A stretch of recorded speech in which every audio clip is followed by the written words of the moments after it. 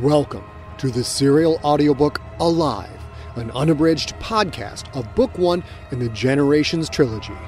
Written by Scott Sigler, performed by Emma Galvin.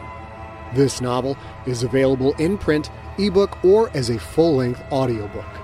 For links to Amazon, Barnes & Noble, or Audible, please visit scottsigler.com/alive.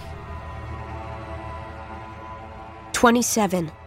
I pull up my underwear and grab my spear. I run toward her, screaming as I go. "Bishop, help!"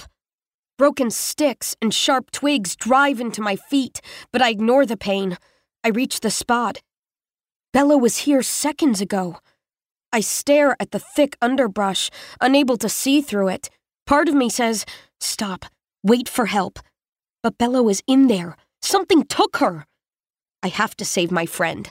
I charge straight into the tangled plants. Branches snag my clothes, scratch my skin. The pain is distant, a faraway thing. I crash through a thick bush. I see glimpses of Bella's white shirt as she's pulled deeper and deeper into the wooded darkness alongside the thicket wall. I rush after her. My foot catches on a vine-covered log and I tumble forward. As I go down, I see her face clearly. See what is covering her mouth. A hand. Long and bone-thin and gnarled. Wrinkled, pitch-black skin.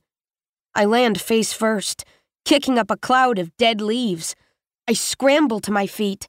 I see another flash of her shirt as she again vanishes behind dense branches. I snatch up my spear and I'm moving. Something has my friend. Not someone. Something. Kill your enemy and you are forever free. I yell for Bishop again. Then I point the spear tip forward and I charge in. Whatever that thing is that is hurting my friend, I will cut it to pieces. I will kill it. From the left, something slams into me, sends me stumbling. I bounce off a tree trunk and tumble down in a flurry of sticks and dried leaves. The world spins. I taste blood in my mouth. "Don't damage her!" A new voice. A voice that promises murder. A voice I've never heard before and have also heard 100,000 times. The voice of a woman, of a grown-up. Something about that voice whips hard against the brain mud suffocating my past. For a moment I can almost remember. Then, that moment is gone. Where is my spear? I don't see it. My hands whip across the leafy ground once, twice, but I don't feel it. Weaponless, I jump to my feet. Turn to face this new threat. I see a nightmare. 2 nightmares. A few short steps away. They are people, but not people. Deeply wrinkled, coal-black skin covers spindly arms and legs. They have big red eyes, round and shiny, but no mouth. Leathery flesh folds dangle where a mouth should be. One is almost my height. The other is taller than me, with a jagged dark blue scar zigzagging down its chest. There is something wrong about them. Something that makes me want to turn and run. That makes me want to tear out my own eyes so I don't have to look at them. Jab sticks in my ears so I don't have to hear them. Bello isn't here. More of these things must have dragged her away. The smaller one points at me. "Take her," she says, in that voice I know but do not know. "Quickly! Take her!" The scarred one reaches for me. My hands ball into fists. I am afraid. Yes, so afraid, but also enraged. It has to be them. The ones that put us down here. The ones that murdered those little children. The ones that let Yong and Latu die. It grabs my left wrist and pulls me toward the thicket wall. I stumble, then plant my feet and yank back hard, jerking the monster around suddenly as if it didn't expect me to resist at all. I kick at its shin. Where my foot hits, I feel something break. The monster lets go of my arm, hops on one leg to keep its balance. The other leg is bent in at a funny angle below the knee. "You bitch," it says. A man's voice, growling and hateful. "You always were a bitch, savage." If it has lips, those lips are hidden by the disgusting folds of skin hanging where a mouth should be. It raises a trembling arm. There is something metallic ringing its forearm below the elbow. like a thick bracelet, and jutting from that bracelet is a metal rod that ends behind its bone-thin hand. Spindly fingers clench into a fist. The rod's metal tip is pointed right at my face. On the bracelet, a white jewel begins to glow. The smaller monster grabs the scarred one's wrist, shoves the arm down. "Don't shoot her," she says. "Just take her." Shoot her? That bracelet is a weapon?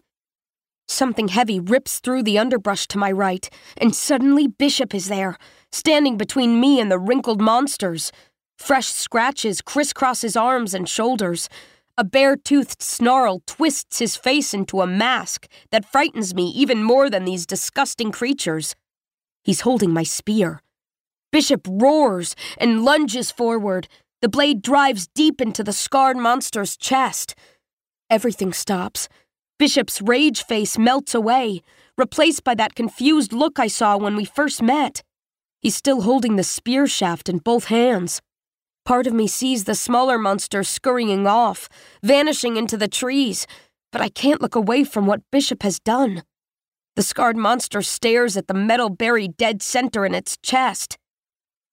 "No," it says. "No. I gave up everything."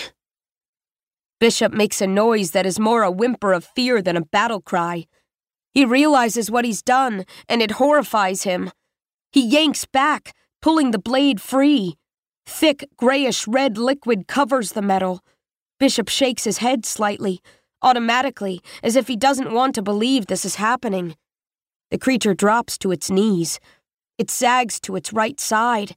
It doesn't move. Bishop grabs my upper arm. "Come on, Em! There could be more of those things!" I try to wrench free, but Bishop is too powerful. All my strength barely moves him. "They took Bello," I say.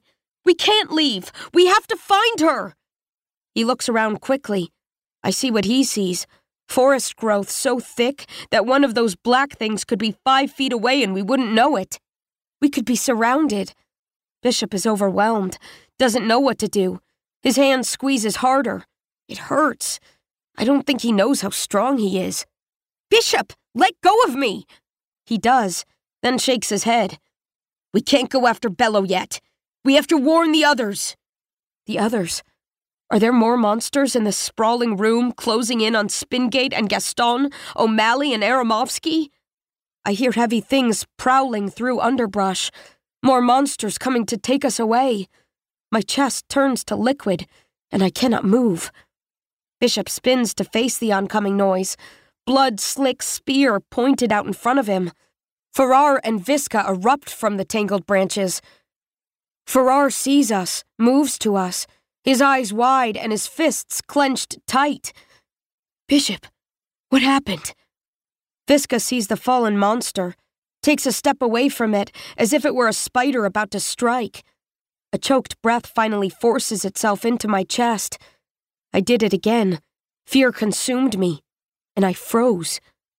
Visca rushes to my side, his eyes flashing in all directions, searching for threats. "Em, I saw Bello come in here with you. Where is she? And what is that thing on the ground?" That thing is a monster, and Bishop is right. There could be more of them, hundreds more, hiding in the shadows around us, slinking through the trees. Visca and Farrar look to Bishop, waiting to see what he does. But Bishop is a mess. His hands flutter on the spear shaft. He can't stop glancing at the horrid corpse, at the red-gray fluid oozing onto the brown leaves and rotted fruit. When Bishop doesn't answer them, Visca and Farrar turn to me.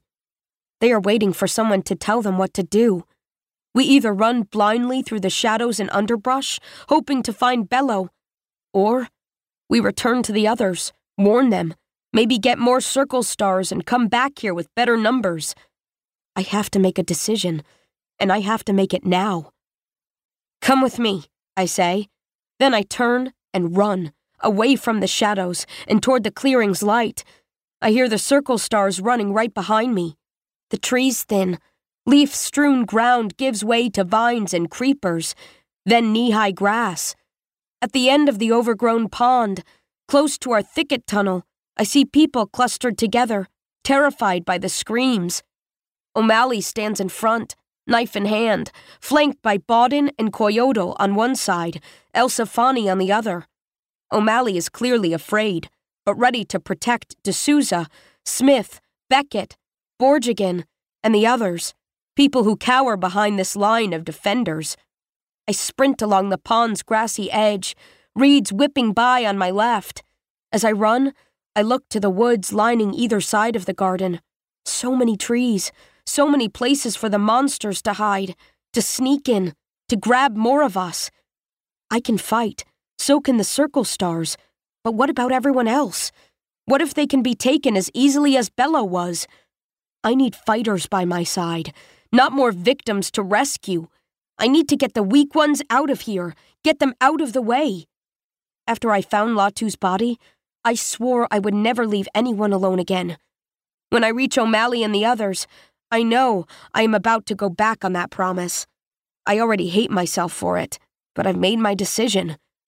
Everyone, to the thicket tunnel, right now! They don't know what's happening, but they move just the same. As we run to the thicket, I call out more orders. Farrar, El-Safani, go through first and make sure nothing is waiting to surprise us in that room. We'll all gather there before we go into the hallway.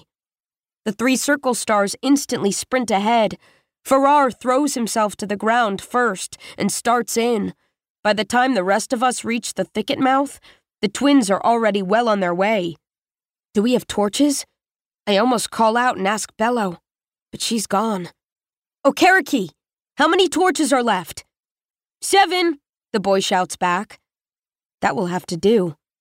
Gaston, Spingate, you go in next, I say. You'll be out front in the hallway with me. Spingate shakes her head. 7 torches isn't enough to get us back to the broken door, she says. We'll be stuck in the dark. We're not going back. We're going to the archway you and Gaston found. But we don't know what's there, she says. We told you. We didn't go past the door. Light is there, and that's enough for now. I can't help but give Gaston a look that tells him he did well. His decision to explore might wind up saving lives. He sees the nod, understands it, gives me a firm one in return. Just as his respect is important to me, mine is important to him. He crawls into the thicket tunnel. Spingate follows. I point to the last 4 Circle Stars in turn.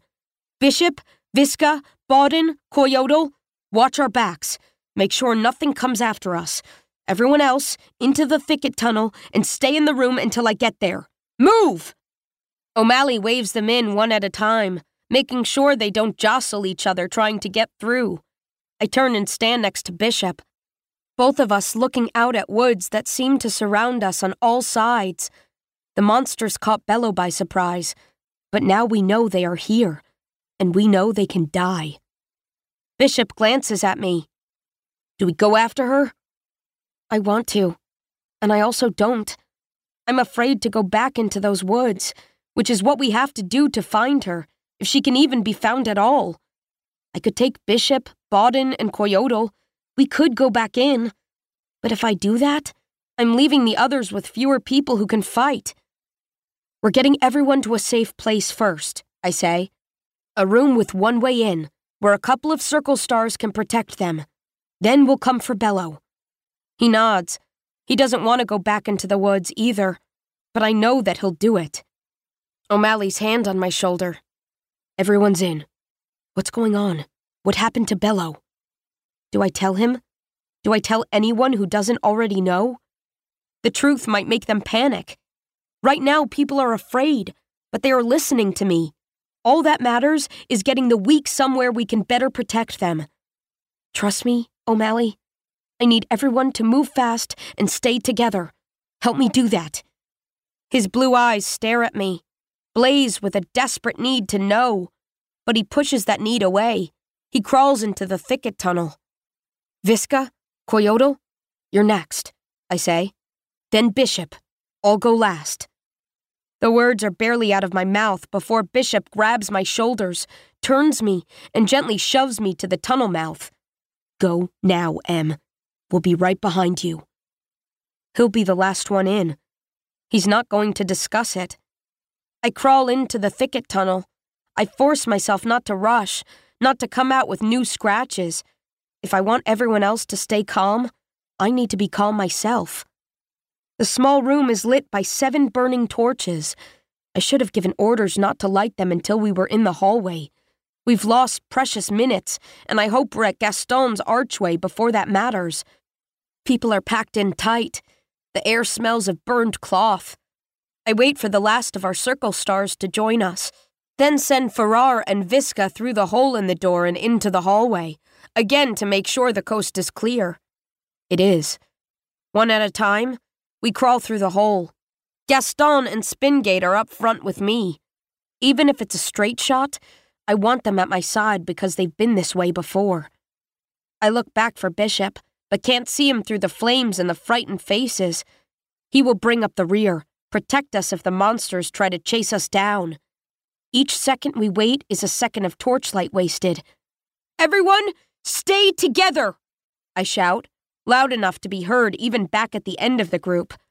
"We're going to move fast, so don't lose track of the person in front of you. Elsefani, lead the way." The twins jog ahead a few steps. They are ready to take on any danger. "All right," I say. "Let's move!" We run uphill. Doubts grab at me almost immediately. What if the monsters aren't only in the garden? What if they're in this hallway as well? What if they are hiding in the rooms we might pass, waiting to grab us? Our torches dent the darkness. They don't chase it away. We might not see the monsters coming. I should tell my people what I saw, so they can be on guard. I should, but still I do not. If I tell them what happened to Bello, will they panic at every flickering shadow? If I stop to explain, will we have enough light to make it to Gaston's archway? So many decisions to make, coming so fast, and there are no easy answers. The hallway rushes by. Carvings move like real life as torch shadows dance across them. I see archway doors in the walls, some open, some closed, but we don't have time to look inside. I keep us moving forward and hope for the best. The fear I felt in the woods creeps back into my chest. Am I running to keep everyone safe, or because I am terrified of those creatures, because my wrist still feels cold where the scarred one grabbed me? I try to push those thoughts away. I made my decision, and I will see it through. The hall reeks of fear. We are animals fleeing for our lives. No different than the wounded pig. I don't have to tell people to keep up, because they are all sprinting as fast as they can. Our collective footsteps thunder through the hall. We are a herd of panicked animals, fleeing a deadly predator. Before long, the hectic pace starts to take its toll. My body begs me to rest, to breathe. The monsters could be right behind me. Coal-black wrinkles and red eyes and no mouths, ready to grab me and drag me into the darkness. Elsefani stops. Gaston's archway door. The stone halves are 2 giant fists, smashed together to block our way. Our torches are all starting to flutter. We made it just in time. Spingate slides the scepter out of her makeshift holster and goes to work. I cup a hand to my mouth and shout to the rear of the group. "Bishop, see anything?" "Nothing," he calls back through the flames and frightened faces. "I think we're all right." The stone door grinds open. Beyond it, a white hallway with a glowing ceiling. I lean in near Spingate. "Close it after everyone is through, then come back up front with me." I turn to face the others. So much fear. In that moment, I finally understand why I am the leader. I know why these people voted for me. We have had all we can take, yet we keep fighting. Everything could crumble to bits at any second, but that won't happen because I refuse to let it happen. These people, they are my people, and I will help them survive. If you're scared, if you're tired, look to me. We will not stop. I will lead you to safety. Follow me a little farther. Let's move. A new mood sweeps over them. I see faces harden. I see them prepare themselves to do what must be done. Someone has to be the example, and right now, that someone is me. Elsefani darts out ahead. I run, my feet kicking up fresh dust. Our people follow. We need a room that is easily guarded. I'm tired, but I can't show it. Keep going. Legs, keep going. Get these people somewhere safe. Rest for a bit. Then go back for Bello. She is alone and the monsters have her. A little bit more. A little bit. My muscles scream. My lungs burn. I can't keep this up. I'm ready to collapse when Spingate and Gaston catch up to me. She points ahead. I see it. Archway doors on both the left and the right. Some are open. We'll be able to defend those. We've done it. As we close in, Elsefani stops. I catch up to them. Breathing so hard, my mouth hangs open. The boy points to the ground. Footprints in the dust, Em. And dead people. Lots of them. I see piles of dusty bones. The grown-ups' war happened here, too. Just as it did where we first woke up. I see the footprints. Are those from the wrinkled monsters? Or are there more kids like us down here somewhere? I stop and put my hand against the wall to keep from collapsing. I can't move another step. O'Malley, I say between gasps. Count us. Are we all here? He's barely even breathing hard.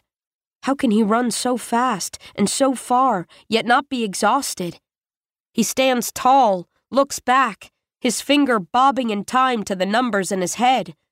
Bishop comes up from the rear, gently pushing past everyone so he can stand next to me. His bloody, bare-skinned chest heaves. He's still holding the spear. Even as tired and afraid as I am, I look at it. He looks at it too. A little longingly, perhaps. Then he offers it to me. With a shaking hand, I take it. The blade remains covered in red-gray smears. Bishop nods. I am still the leader. At least for now. People are worn out. Some are sniffling, a few are crying. They are terrified and they don't even know the whole of it yet. O'Malley finishes his count. 22, he says. Everyone except for Bello. Em, what happened to her? I start to talk, but my throat stings too much to speak. I draw in a couple of breaths, try to steady myself. They took her, I say. Who took her? I look at the group. Aramovsky is close by, breathing as hard as I am. He looks at me with that arrogant face of his. I'm convinced he knows what I am about to say before I say it. Maybe he deserves to be arrogant, because he was right. Monsters, I say. In the trees. Monsters attacked us. Aramovsky's eyes widen at the sound of that word. He nods, slowly and solemnly, as if he always knew this moment would come. All down the hall, faces stare at me in shock. Monsters. Their leader just told them that monsters are real. O'Malley shakes his head. That's ridiculous. There's no such thing. Bishop shoves O'Malley's shoulder, almost knocking him down. Shut up, Bishop says. You don't know O'Malley. You didn't see them. I did. I saved Savage. O'Malley's fingers flex on the knife handle. He snarls at the bigger boy, starts to step forward, but I put myself between them. It's true, I say. There were monsters. Bishop killed one. I saw it. Another one of them took Bello. O'Malley looks at me in disbelief. Wait, the monsters took Bello? You mean she isn't dead? The way he says that, the astonishment in his voice, it makes things hit home. I left Bello. Alone. I abandoned her. I don't know, I say. Maybe she is. The moment those words leave my lips, shame hammers home. A piece of me, a nasty, small, horrible piece, actually wants Bello to be dead. Because if she is, we don't have to go back for her. We don't have to return to the garden and face the monsters. O'Malley is shocked. He looks from me to Bishop, back again. They took Bello. And you told us to run? We left her? The words sting. I want to argue with him, but I can't because that's exactly what we did. Bishop's hand slams into O'Malley's chest. This time, O'Malley hits the wall and falls to the floor. Bishop steps forward, points a finger down at O'Malley's face. "You weren't there," Bishop says. "You didn't see, so you shut your mouth. We all know you heard Em scream for help. Everyone did, but you stayed where you were because you were afraid." O'Malley springs to his feet far faster than I expected, faster than Bishop expected too, because before he can react, the tip of O'Malley's knife is pressed against the base of Bishop's throat. I feel my hands move the spear, move it as if they aren't a part of me, as if they act on their own. I see the bloody blade hovering a finger's width from O'Malley's belly. "Put the knife away," I say. "Right now." He stares at me, shocked, betrayed, maybe even a little confused. I know how this looks, like I am willing to hurt him to protect Bishop. O'Malley lowers the knife. He stomps off to the rear, shoving people out of his way. I hear Spingate's voice. No, it's not possible." She is farther forward, standing by the bones and the footprints. Tears stream down her face. Her lower lip quivers. "Not possible," she says again. I rush to her side. "It is possible, Spin. They were monsters. I saw them." She looks at me with those big watery green eyes. She shakes her head. "I'm not talking about monsters." She points down at the dusty bones. "It's impossible for those to be here, Em. Don't you see? These can't be here because we walked in a straight line." One of the bones is mostly free of dust, as if it was picked up, brushed off, and set back down. It is a skull with a jagged triangular hole smashed through the top. 6 sets of footprints lead away from the bones, down the long white hallway. The footprints seem to begin at an arched door on my left. An open arched door. I know what the door leads to. Inside are coffins. 6 empty, 6 with little corpses inside. And one of those empty coffins is where I first woke up, screaming in agony, trapped in the dark. We are right back where we started.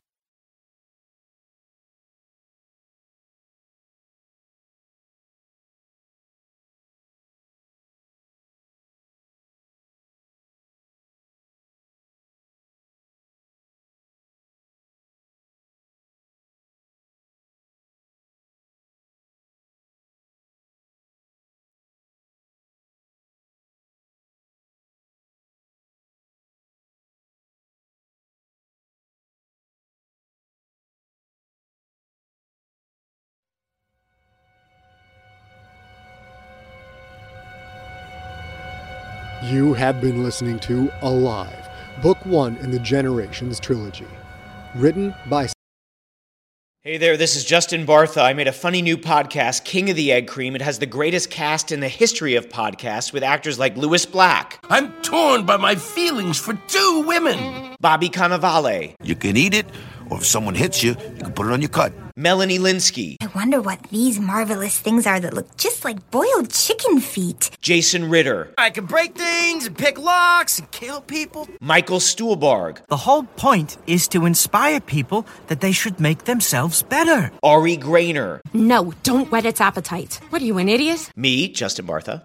That's not just any egg cream, that's a Lemke's special. And all narrated by the hilarious Richard Kind. This is the story of Harry Dalowitz and how he rose from nothing to become New York's King of the Egg Cream.